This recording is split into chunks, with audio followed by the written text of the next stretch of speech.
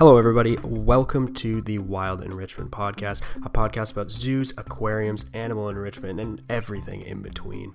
I'm your host, Kyle Banton-Jones, zookeeper, animal lover, enrichment builder, and creator of WildEnrichment.com. This is the Wild Enrichment Podcast. Enjoy. All right. Hello, everybody, and welcome back to the Wild Enrichment Podcast.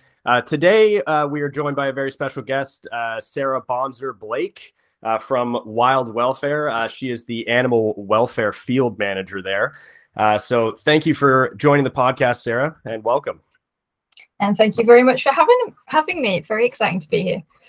Yeah, we were just saying we've collaborated a number of times and been emailing for probably the better part of 2 years now. So it's nice to actually meet virtually face-to-face, which is good. So yeah, thanks again for agreeing to come on the podcast. Wild Welfare is a nonprofit that I absolutely love and I really like working with when I get the opportunity. So this is definitely one of those. So maybe for people that don't know and haven't heard of Wild Welfare, can you give people a sort of a lowdown on what it is and why it was started?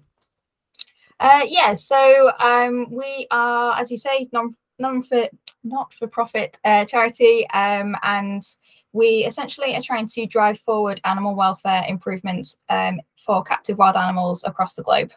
And we do that in a number of different ways. We provide a lot of practical support to facilities, and that could be zoos, aquariums, animal sanctuaries, anything like that.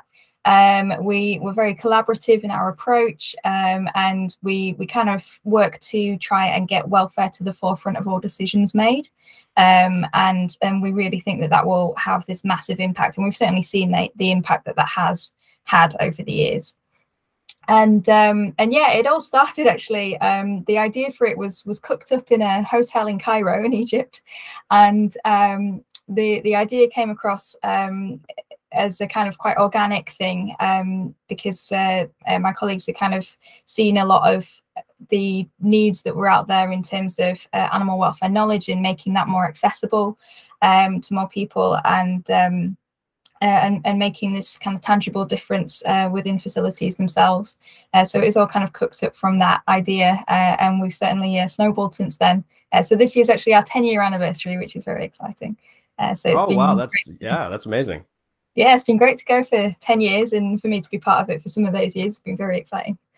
Yeah, absolutely. And I'm sure it's one of many great ideas cooked up in a hotel in Cairo. That's an excellent backstory. But I love mentioning bringing welfare to the sort of forefront of all decision making, because I think that's so important especially for all facility sizes, large and small. Like you get such a trickle down effect with so many decisions if you don't have, animal welfare at the forefront and someone at those decision-making tables that is really there for animal welfare. Because you can't expect, especially at larger institutions where there's so many things going on in so many different departments, you can't expect every single person at that table to be thinking about that, because that's not necessarily always their job. But definitely getting that sort of decision-making stakeholder there and getting them to think about that is so important. But so I'd love to hear about how you got involved with Wild Welfare and your background. So me personally, I was an animal keeper for about a decade. Worked in various zoological collections, as well as kind of dog kennels, animal sanctuaries. I used to work on a whale watching boat, which was good fun. And before that, I was doing my degree in animal biology. And I got involved with Wild Welfare. It's quite a kind of long-term story, but years ago in one of the facilities I was working in, they approached all the keepers and kind of said that we are collaborating with this charity, and we're trying to put together a kind of enrichment portfolio full of ideas to use around the world. And I was like, this sounds great. And I kind of took the idea, ran with it, and put together this whole massive thing. It was all color coded and everything, and then gave it to my boss, who thought it was great. She then sent it to Wild Welfare, and before I knew it, it was being used across Asia, across Brazil, all that kind of thing. And I was like, this is really awesome. It's great to be having that impact. And then fast forward a few years, and I was traveling the world with my partner, and we ended up in Vietnam because the people that I used to work with had messaged me saying that there's this charity, again, Wild Welfare, and also Animals Asia. They collaborated to put together this opportunity to work in a facility in Vietnam for 3 months. So I went out there and did that, and it was incredibly difficult, as you might imagine. You see quite a few quite shocking things, but it was also incredibly rewarding. Some of the tangible impacts that we were making, the changes that we were making, the keepers that were really excited to input some of these changes, and then the animals that were clearly enjoying the changes that we were implementing. That was all really impactful for me, certainly. So then after we finished traveling, I came back, I got a job back in the UK, but all the animals that I'd met out in Asia, they were still kind of living in my head, and kind of, I was kind of sat there going, I feel like I need to do more. And eventually an opportunity for Wild Welfare to actually work for them became available, and it was a maternity cover position, actually. So I took a bit of a risk by quitting a full-time job to take a part-time job, but no, it certainly worked out, and yeah, I've been with them ever since. I've absolutely loved it. It's a fantastic organization to work with. Oh, that's it. Yeah, that's a great story. Yeah, that's well, they definitely seem they have a huge impact, and they definitely seem like a great organization. But yeah, that's one thing that I definitely experience, and I'm sure you guys experience since you're more international and working in some of those places where, you know, animal welfare is a sort of up and coming topic. I typically work with a lot of places in North America, and it's a little bit more modernized, a lot of the thought processes. And it's definitely hard when you're working with a facility, and it's just typically people come to me for, you know, enrichment advice and behavioral husbandry advice, and it's tough to deal with the situations where the animal's just in an environment that is just inadequate in every single way, and there's just no behavioral husbandry fix that's going. It's just a band-aid on a bullet wound kind of thing, you know. And it's how do you guys deal with those kind of situations, and what's your sort of thought process when you run into that? Yeah, we certainly do see that a lot, and we're very aware that, yeah, we don't want to put, as you say, a band-aid, to use the American term, on something that's not going to be able to be fixed, essentially. So we have a top-down as well as a bottom-up approach. So the work that I was doing in Vietnam, for example, that was very much a bottom-up. I was working on the ground with the keepers. We were implementing a lot of changes, but then at the same time, we do, as an organization, work bottom-down. We work with the curators and the directors, and we even work on legislation changes where we can, and that kind of thing. And we make sure that, yeah, as I said before, the decisions are all based around welfare from the top down as well. The other thing that we do is we kind of make very strategic facility-wide, but then also membership-wide changes, particularly when it comes to welfare standards. So we work with a lot of membership organizations such as CSER, JASA, all those kind of organizations, and we work with them to increase the standards that they're talking about, increase their own welfare standards to improve animal welfare, and then talk them through how to assess it accurately. So we do a lot of welfare audit training, and that will empower the keepers at the keeper level, but also higher levels as well, curators and directors and managers, to all be able to accurately and scientifically and strategically assess welfare that is happening in a particular facility, or indeed an organizational wide kind of situation. And then that way we can be really strategic about the welfare improvements that we make, and make sure that it isn't just bringing in a little bit of enrichment, making sure that these changes that we're implementing are long term, and that they can continue after we've left the country. Yeah, and that's always the biggest thing, especially with these sort of consulting projects, is making sure, you know, that you can deliver all the recommendations that you want, but unless there's real change, you know, that is continuously being inspired, and that sort of roadmap is being followed that you've laid out. It's because it's especially in a lot of the zoos, in North America, and I'm sure all over the world, like there's busy seasons and things sort of like there's always the next project, and it's hard to really be always focusing on the animal welfare of the animals that you currently have, and whereas there's big capital projects coming in and all sorts of things like that. So yeah, that's really great, and I'm just based on some of the projects that wild welfare that I've seen, that you definitely have a huge impact on some of those animals that are in those situations that might not be conducive to their welfare. So that's really great. So well, the yeah, other thing that we try and do is we're always trying be very collaborative about it. So you can come into a place that might not have the best standard of welfare, and you can go in, you can criticize it, and you can leave and nothing will change. So if we're very collaborative about it, we're all about forming these partnerships, providing support and guidance where it's needed, and yeah, making sure that everybody feels supported and that we can move forward together in a really collaborative manner. It's we always say collaboration is key, and it certainly does provide the results that we're after. Yeah, absolutely. Because it's so much easier to just be, like you guys shouldn't have this animal and then kind of walk away kind of thing, because it's so much, but it's so much more productive, and you can really inspire change, not just for that animal, but for future animals that this facility might be having. And sometimes, especially if you're working on legislation, you're inspiring change for potentially an entire region or country or something like that. So that's definitely an amazing thing to be involved in. So as a animal welfare field manager, that's an interesting job title that I feel like a lot of people are, especially now with all the legislation that is changing around animal welfare, and animal welfare being the sort of forefront of a lot of facilities. That's a really interesting job. I'd love to hear like a sort of day in the life, and what your job title really means, and what you actually do. Yeah, it's a good question. I've never really come across another animal welfare field manager. Yeah. Maybe one day I will. If you're out there, give me a shout.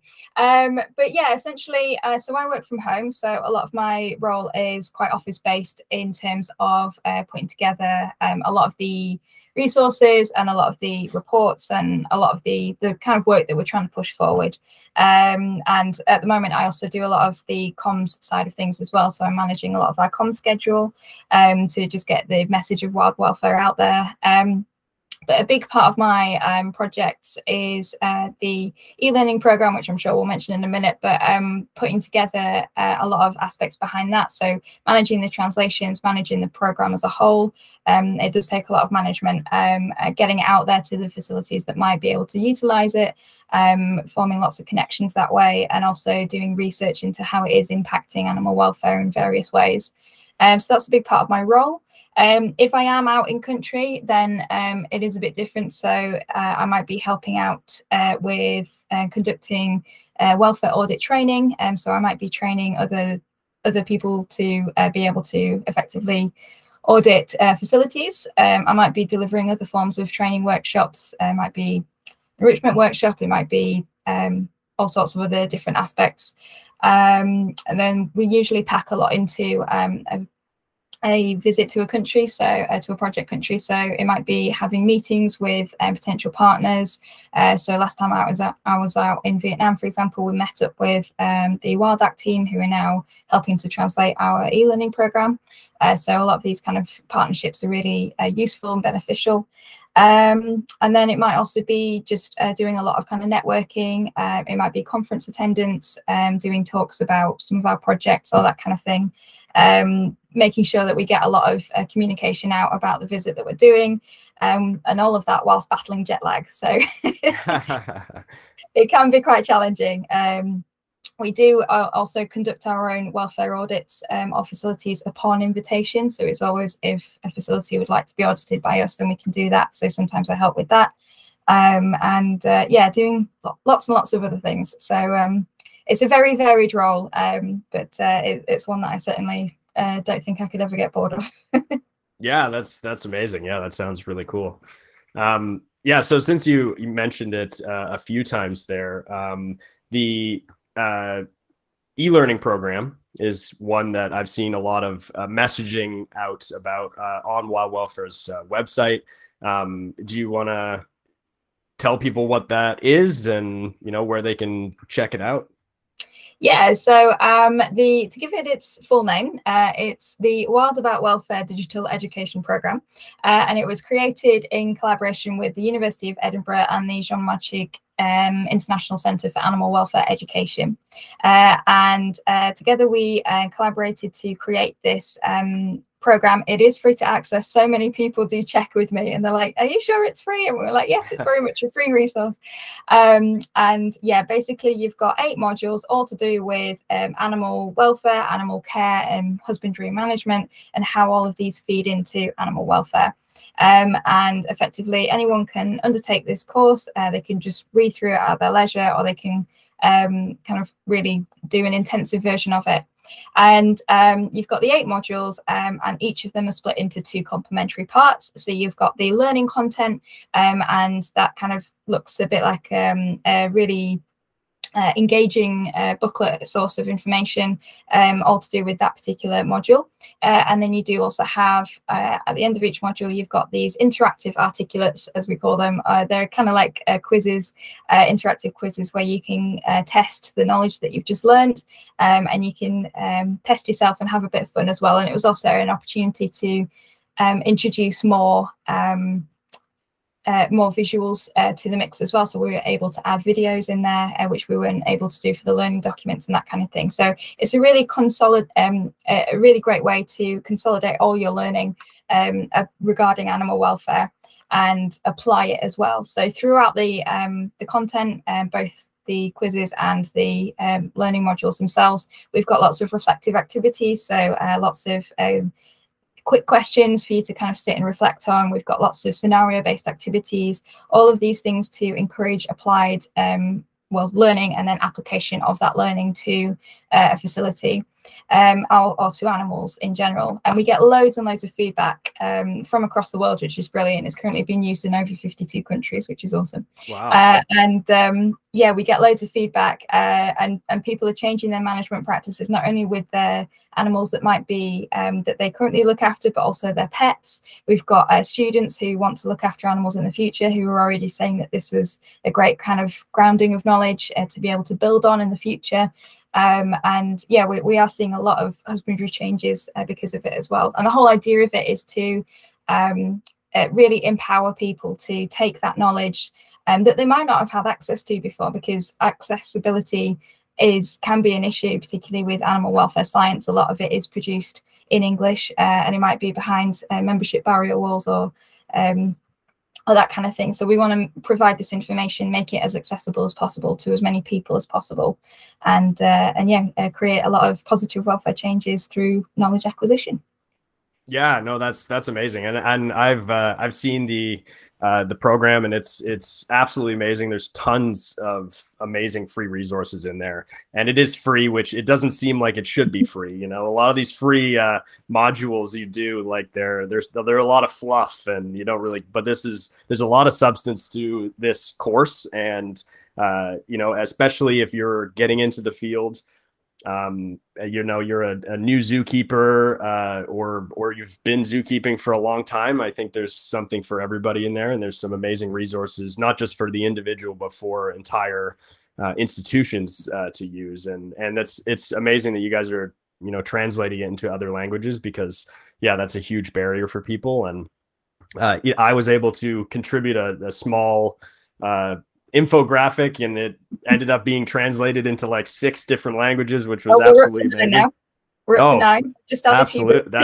That's amazing. Yeah. So it's amazing what the contacts and some of the resources that you're able to put out. It's pretty great, because I wouldn't even know where to start to get it translated into 9 different languages. So with your enrichment roadmap, which we are very grateful for, that itself is in 9 languages. With the e-learning program itself, is currently in English and Japanese. It's about to be launched in Vietnamese, and we're working on other translations in the future as well. well. So yeah, again, accessibility was always key for us. We always wanted to make it as accessible as possible, and again, free.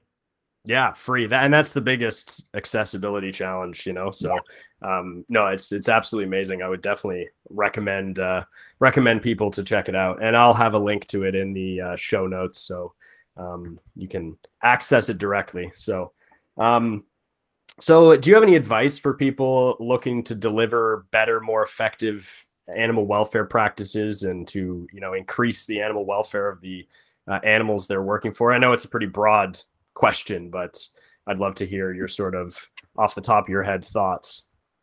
Yeah, I think my biggest advice is to be a lifelong student. Always, like, never assume that you know everything. Always be a sponge. Always take in more information. Yeah. Always process it.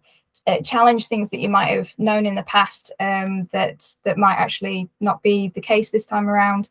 And we know that animal welfare as a science is constantly changing and evolving. So what I learned at university is different now to kind of what we know to be the situation. And it's one of those cases where if you're always striving to learn more and understand more, you know, networking, attending conferences, doing your own research, always kind of reading up on that kind of thing, then we can really apply all of that to our husbandry practices, our daily routines, all of that kind of thing. And I just think if you take all of that on board, it starts to become almost like a part of you, and you don't even sit there and consider anymore. You just kind of go, oh, okay, so that is because of that, so I'll change that, and that's actually a better thing. So, and yeah, it just becomes one of those things that you're not even really aware of anymore. So yeah, definitely be a lifelong student, and never assume that you know everything, because us as humans, we are always learning throughout the entirety of our lives. Yeah, no, that's an excellent some excellent advice, because it's amazing how quickly like not only the science around animal welfare, but a lot of the standards are how quickly they're changing, and how with what we're learning. And you have to be a lifelong student, or you'll fall behind in less than a year. You know, that's what it feels like, at least. Yeah, it's so yeah, that's great advice. I always think people, especially on the outside, when they're not involved in animal care, they don't realize the effort that it actually takes to ensure a lot of, especially exotic animals, ensure that they have adequate welfare. You know, it takes a team of people. It takes full-time staff looking for problems and anticipating problems. And it takes an immense amount of time. And I feel like people don't realize how much you have to really invest to make sure that you're sort of up to snuff with a lot of these, you know, new modern standards and the science that we're currently learning. Because yeah, you have to seek out this knowledge, and you have to be continuously on the sort of cutting edge of what's happening. Because yeah, it's evolving all the time. We like to say how being proactive rather than reactive is a great way to improve welfare, because you're actually anticipating problems, as you say, but you're preventing them from happening before they happen. So yeah, having that kind of mindset really does help. Oh, absolutely. Because the amount of resources it takes to correct an animal welfare problem is significantly more than it takes to anticipate and avoid that animal welfare problem. And in order to do that effectively, you really need to have those protocols in place and that team in place to be like really understanding what the day in the life of this animal is every single day. Because if you're just working an 8-hour shift as a zookeeper, you're only getting a fraction of what makes up 24 hours of this animal's life. And you know, if there's like, it's easy for a lot of things to slip through the cracks and you don't even realize, and then pretty soon it's been a couple months of those things slipping through the cracks, and then these problems happen, and then you have this big problem on your hands. Whereas, you know, having these protocols in place where you're observing the animal, you understand what the 24 hours looks like for them over a long period of time, you know, you can see these problems before they start, for sure. Absolutely, definitely. Yeah. So what do you think the biggest sort of mistake or obstacle you think people have and people make when it comes to animal welfare? I'm not sure if it's the biggest, but it's certainly one that's been on my mind recently. I've just written a presentation about it. It's actually people mistaking animal care for animal welfare and not really realizing that they're two different concepts. And it's something that I was guilty of when I was a keeper. I kind of had this assumption that I'd done all the jobs that I'd been asked to do. My animals' enclosures were clean, they were fed, they, you know, were free of injuries, all that kind of thing. And therefore I'd done my job, and therefore the animals were happy. But learning actually that welfare is much more about what an animal is experiencing and how it's coping with its environment and its all the conditions that it's got in terms of a captive life, then that once you kind of switch your mindset to that, it kind of highlights a lot more changes that you can make, and ensuring that those opportunities, so behavioral opportunities, you know, nutritional opportunities based around behavior, going into each of those 5 domains, and making sure that those opportunities are always there through your care practices, and just realizing that there's that nuance between the two, and they do certainly feed into each other, but they are 2 different concepts. And I've had that discussion quite a lot. I actually recently asked a few people what their own definitions of welfare were, and it was interesting to see the differences and what people thought that it was, and particularly across different regions of the world as well. It's quite interesting to see. Yeah, no, that would be really interesting. And yeah, I think this is a conversation that's happening, you know, especially like what I see in, you know, my neck of the woods. This is a big conversation that's happening at a bunch of big zoos, small zoos. It's really a concept that people need to be pushing, and people need to be understanding in order to, as we said, like keep up with this new science of animal welfare, because yeah, it's something that takes a lot of effort, you know, as we were talking about, and it's something that needs to be a sort of separate entire discipline in order to be to encompass all the research that's been done. And yeah, so that's really interesting. So you mentioned, this is a little bit off topic here, but you mentioned you travel to a lot of exotic places, and you mentioned that you have a perplexing phobia of snakes. That is correct. Yes. Love to hear more about that. Yeah, so I have what's called ophidiophobia, which is a very intense aversion to snakes. I will say now that fears and phobias are very, very different things. And I actually have a massive healthy respect for snakes because I know that they're very integral to biodiversity and a healthy environment and that kind of thing. My issue is I always just say that the wiring in my brain regarding snakes is just a little bit different than everybody else's. It doesn't matter what the species of snake is. It could be a baby grass snake found here in the UK, or it could be you know, a massive king cobra out in Asia somewhere. I will have the same response, and it is basically a panic attack brought on by seeing a snake. And this isn't through naivety. I actually realized when I was 8 years old that I had this aversion to snakes, and I tried to correct that by researching around snakes as much as I could. I've still got this little book that I used to carry around about snakes.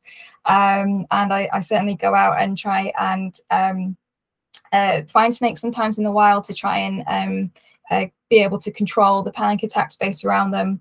I've had extensive therapy regarding the phobia, and it seems pretty stubborn. It does seem here to stay. It's quite amusing going out in project countries, as you say. I work a lot in Asia, where there's a very high prevalence of wild snakes, and as well as that, I might have to assess the welfare of snakes in captive situations as well. So it's quite an anxiety-inducing situation for me. I can imagine. I also go out there with my colleague who is a herpetological expert, so he loves snakes. So it's a kind of chalk and cheese situation. But yeah, it's one of those things that I definitely try to not let it impact my job. I didn't when I was a keeper. I used to have to look after snakes. I could never strike feed them, but I would have to kind of put temperature gauges in there to make sure that their temperatures were up to scratch and make sure that they were happy and healthy in other ways. And actually, one of the zoos I used to work at had a very high prevalence of wild snakes as well. Thankfully, I never bumped into one. Yeah, it's one of those things that I'm very aware of. I never pass it on to other people. I always make sure that people understand that snakes are fantastic and they're very much needed in our environment, and as well as that, they have welfare needs as well. And so few people seem to really get this, particularly kind of members of the public and things. They, a lot of them might be aversive to them, not because of a phobia, but just because they don't really know that much about them. And then I'll say something to them like, well, did you know that snakes don't actually have eyelids? So if they're in a kind of box that has continuous light on there, they can't get away from it. And they go, oh, I never thought of that before. So it's one thing that I make sure that I never pass on. I've worked with a lot of kids and made sure that they walk away loving snakes. And the more that I've thought about it, the more it is strange that I ended up working with animals when I have an aversion to this particular species. But yeah, it's just something in my brain. We don't really know how it started. It's not genetic. I've never really had a particularly bad experience with snakes. It's just the way that my brain is wired, really. Yeah. Yeah, no. Yeah, and thank you for going into detail about that. And the reason why I wanted to ask that question and highlight that is because as you mentioned, there's so many animals out there that people might not be as interested in working with as a zookeeper, and quite often as a zookeeper you're working in areas where a variety of animals are, and just because you're not that interested in an animal, or you're actually scared of an animal, doesn't mean that they don't have important welfare needs, and Absolutely. They need to be at the forefront of your mind. And I guarantee, at least in my experience, every animal that I have been, quote unquote, not excited to work with has surprised me with, what a fantastic natural history they have, and all of these opportunities for, bringing that out of them. And I've never worked with an animal that I've been disappointed with working with. They're all great in their own way, and they all have their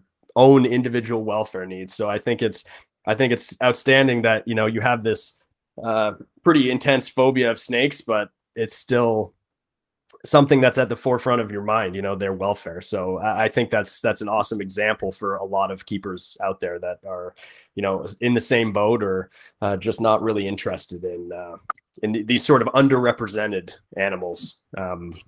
Well, we always find a lot of, the charismatic megafauna, or your big, large mammals that people get most excited about. But we do always try and, with our messaging and with our infographics and all that kind of thing, include all the other animals. And something that I quite often do for comms for Halloween is kind of, put a photo of a snake and a rat and a spider and all these animals associated with being scary and with Halloween, and saying that they have welfare needs too. And they do. And we just need to learn how to meet them.